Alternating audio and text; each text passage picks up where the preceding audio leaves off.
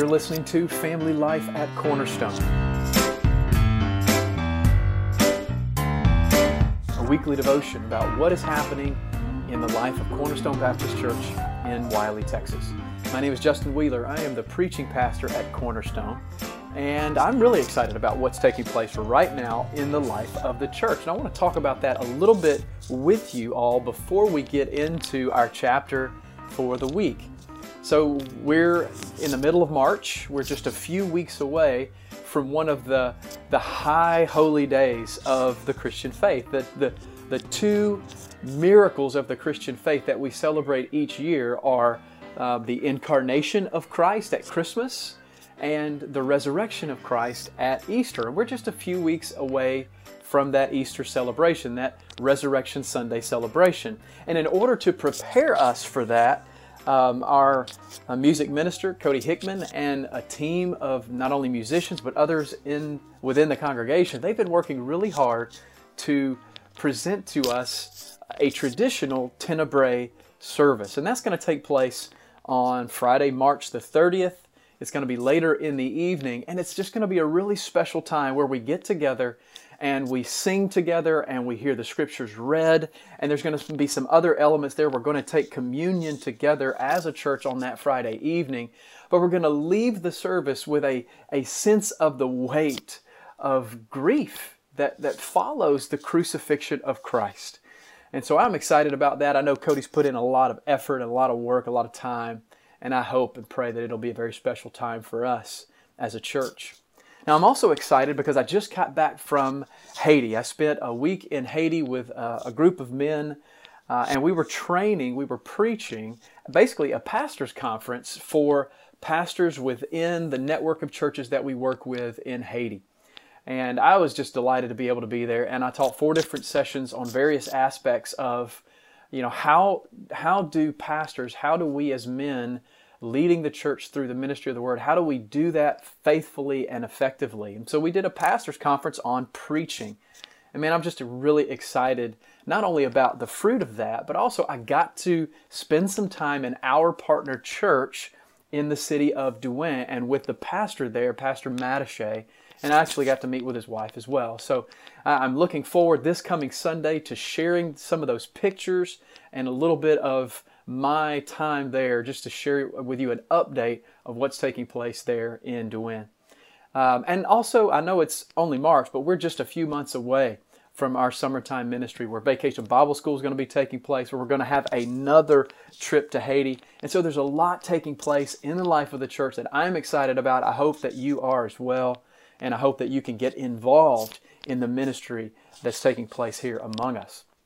Now this week, we're going to continue in our study of the book by Jerry Bridges titled The Gospel for Real Life. And last week, I'm really thankful for Cody and Kenan for stepping in and discussing with you the wrath of God.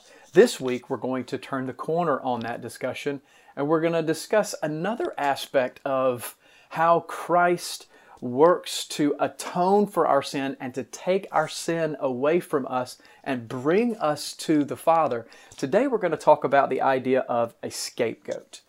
Now we have some concept of what that means. I mean, we understand that a scapegoat refers to a person or, in the biblical case, a thing that is completely innocent, but that takes upon itself the guilt of another, and it takes it away.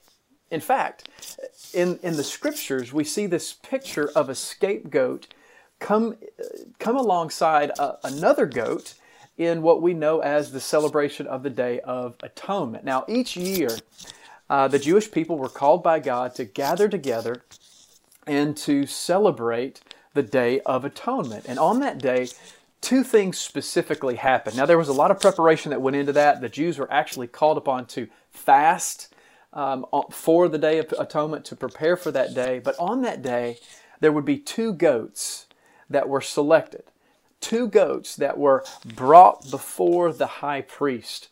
And one of these goats was to be killed as a sacrifice. And the blood of that goat was going to be taken by the high priest into the most holy place.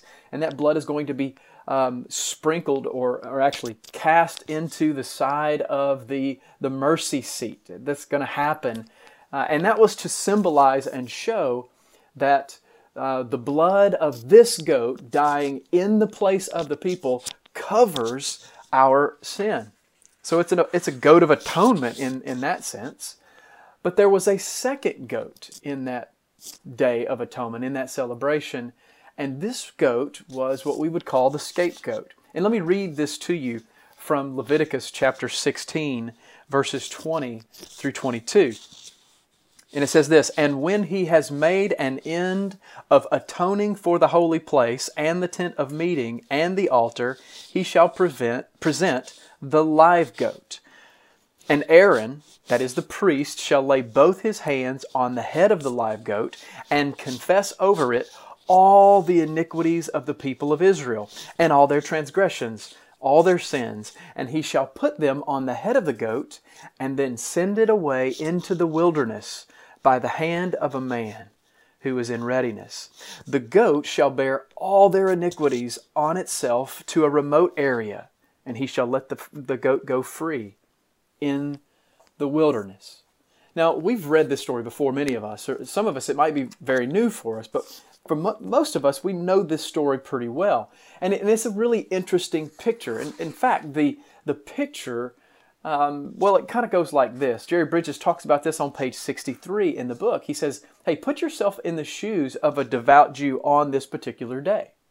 That devout Jew has come to the temple and he sees the high priest slaying the first goat as the propitiatory sacrifice.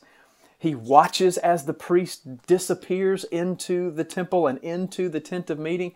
And the Jew understands that what he's doing is he's taking the blood of the goat into and pouring it on the mercy seat. And he knows that this is the only time the high priest is going to be able to do this all year. He knows that this is the only hope that he has of sacrifice being accepted and sins being atoned for. And he's very conscious of all of these things. And as he looks on, he's waiting, longing to see that high priest come out, knowing that his work in the holy place has been successful. And then finally, that priest comes out. And when the priest comes out, he walks over to another goat. Not the slain goat, but the live goat. And when he comes over to this live goat, he wraps his hands around the horns of this goat and he begins to confess out loud the sins of all the people. Now, think about this. Put yourself in that position. It's hard enough for us to consider confessing our sins out loud. We cringe when we hear others sometimes confess their sin in Sunday school or maybe across the table or in community group. It's an uncomfortable feeling, but it's one that we can identify with. It's uncomfortable because we identify with it. We know that those sins, those are our sins. And here in this picture on the Day of Atonement, we see the priest holding the horns of this goat, confessing out loud all the sins of the people. Now, once he's done with that, he is to take that particular goat and he is going to send it away. He's going to cast it out. The goat is going to leave the temple. The goat is going to leave the city. The goat is going to go out into the wilderness. And the symbol here is that all of the sins that were just confessed, all of the sins of the people were now transferred to this goat, and the goat carries those sins away. He is the scapegoat. Now, this is the picture that we see as we read through the Scriptures. The idea that not only is our sin atoned for through blood, but our sins are separated from us in this atoning work of God. And this is a wonderful picture for us. And it's an interesting theological discussion. But the point of this chapter is to show that this is not just a theological fiction. This is a present reality for all of those who are in Christ Jesus. Jesus is the true scapegoat. He is the one upon whom our sins were laid. And He has not only atoned for our sin like the first goat, but He has carried our sins away. They are no longer to be seen. And now the Bible gives us some language to help us understand that, more symbolic language to help us understand exactly what that means for us. And so I want to share some of these passages of Scripture with you, and I just want you to think on this and gain some confidence for yourself from these texts. So here's the first one, Psalm 103 and verse 12. And we know this, we sing this. As far as the east is from the west, so far has He removed our transgression from us. Now, the significance of this expression, as far as the east is from the west, is this idea that our sin has been separated us to such a degree that it can't be brought back together. There's an infinite distance between the east and the west, and they never meet again. And this is what God has done for us. This is what God has done with our sin. Jesus not only bore our sins on the cross, but He carried them away an infinite distance. He removed them from the presence of God and from us forever. Do you think about your sin in that way? Well, you should. I should. We should. Often when we think about our sin, it's too fresh, it's too near, it's too new. And our conscience is raw and feels guilty because of our constant need to confess our sins. But in this picture we see, yes, we should feel some remorse over our sins, but we should also run to the cross and remember what Christ has done. Remember that He has separated us from our sins as far as the east is from the west. There's other passages of Scripture that bring this illustration home to us. Isaiah 38, verse 17, King Hezekiah says to God, "You have put all my sins behind your back." Now, for those of us who have children, or for those of us who spend time with children, we understand that, if we take something and we hide it behind our back, it's not a big deal to them. They know that it's there. Even though they can't see it, they know that it's there. They can run around the corner. But that's not how God is. The picture that the Bible is painting is that God chooses to put our sin out of His vision. It's an emphatic suggestion that God has decided on His part to put our sins behind His back. He's not going to look at them anymore. He's forgetting about them. He is choosing to put them out of the way. Now, do you think about sin in that way? Bridges goes on and he says, the question that we must ask ourselves is, do we believe this is true? Do we believe the testimony of Scripture, or do we believe our guilty feelings? Do we live with this reality every day? And Bridges goes on and he says, only to the extent that we believe God has indeed put our sins behind His back will we be motivated and enabled to effectively deal with those sins in our daily lives. Here's another illustration from Isaiah 43. God says, I am He who blots out your transgressions. I do this for my own name's sake, and I remember your sins no more. Now this is interesting. This is the idea of pardon. This is the idea that the guilt against us, the record that stands against us, has been blotted out, completely covered over. Now we look at this sometimes, or at least I think about this in terms of our judicial system, our legal system.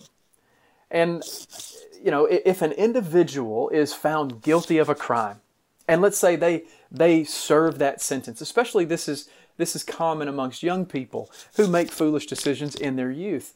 Well, if they are found guilty of those crimes and they basically pay their dues to society, they maybe go through a course or some training or some reform situation, then what they have the opportunity to do after a certain period of time is they have the opportunity to go back and have their record blotted out, expunged. And what that means is if they are able to go through that and pass through it successfully, and in the eyes of the court they have paid their dues to society, then they can go back and they can have their sins and their guilt and their crimes blotted out forever. And later down the road, if someone is to look them up, they will see no sign that a crime had ever been committed. Now that's what it means to be blotted out. That's what it means to have the pardon. And this is not just talking about in a court of this world. This is talking about the court of God. God has blotted out our sins. He has removed them from the record. They no longer stand against us. Bridges goes and he says this, He has done more, talking of God, God has done more than simply wipe the slate clean. God has actually thrown away the slate. He has blotted out our transgressions, and He remembers them no more. Now, this is not that God forgets. God doesn't forget.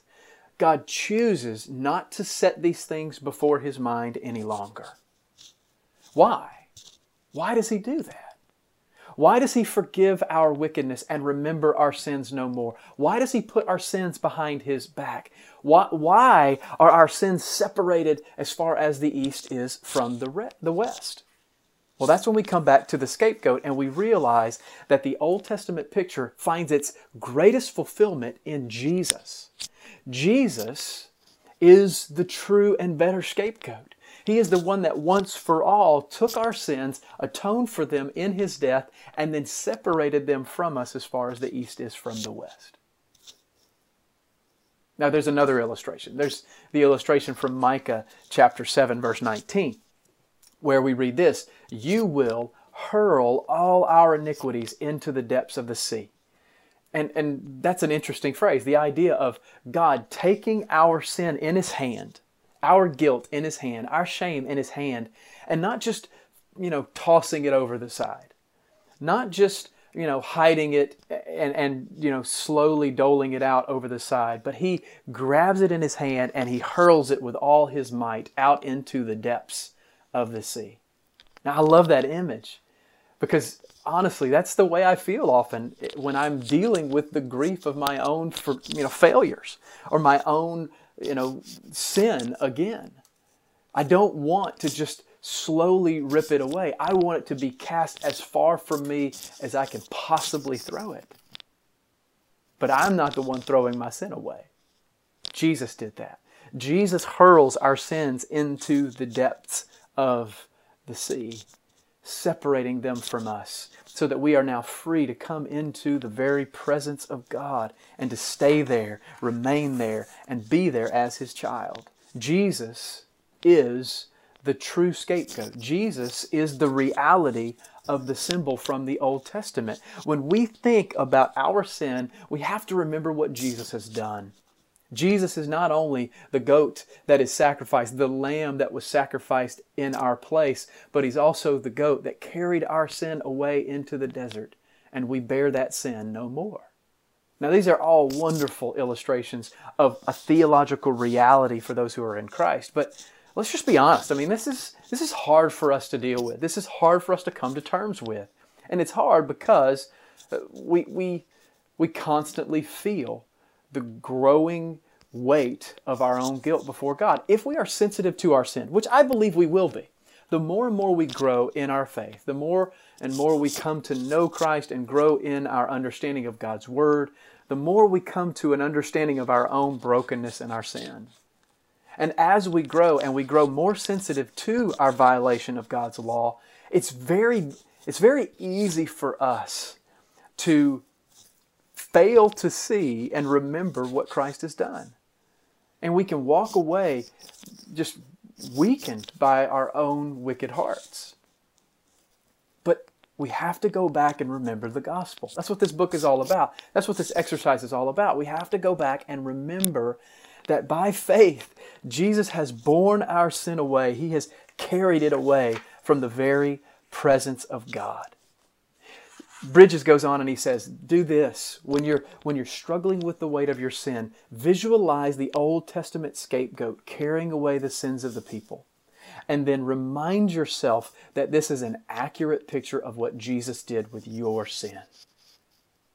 And he goes even further and he points out this. He says, and where the Old Testament scapegoat is a beautiful picture of what God does with our sin, the writer of Hebrews reminds us that the work of Christ in this way is far greater than the Old Testament shadow. The Old Testament images and symbols were mere shadows, but Christ is the substance. And the language that the writer of Hebrews uses is, how much more is Christ to be valued? How much more will the blood of Christ cleanse our conscience from sin so that we may serve the living God? Now, this is a wonderful thing, a wonderful exercise for us to get in the habit of doing. And this helps us understand exactly why it's important for us to remember the gospel daily. So that we can remember what God has done for us. So that we can remember what Christ has accomplished on our behalf. And we can walk not in the pain and shame of present failure, but that we can be reminded of the wonderful reality of the gospel for us today. And we can be freed from a guilty conscience, and we may serve the Lord faithfully today. Okay, so there's another word that he uses in this chapter. Not only does he use the word scapegoat, and he talks about that, but he uses the word expiation. Now, expiation is an interesting term. We've already looked at another word, the word propitiation. And the idea of propitiation really is that one took the place of another. One, in this case Christ, bore our sins. But expiation is a little bit different. Expiation means removal, and it accompanies propitiation. The two work together to help us understand the fullness of what God accomplishes through Christ in our atonement. Propitiation is like the first goat, where the blood is shed, dying in our place, and then it is working atonement for us. Expiation is like the goat, the scapegoat, the one that takes our sin and removes it from us. So here's a theological term to go along with this biblical concept of the scapegoat. And Jesus is both for us. Jesus is both. Now, look, you don't have to really pay a whole lot of attention to that word expiation. He goes on in this book and he says it's not necessary in your Christian growth that you make expiation a part of your vocabulary. But it is necessary that we as Christians make this concept a part of our thinking and our theology. Because only in that can we realize just what Christ has done for us. So here are some questions that Bridges asks at the end of the chapter, starting on the bottom of page 67.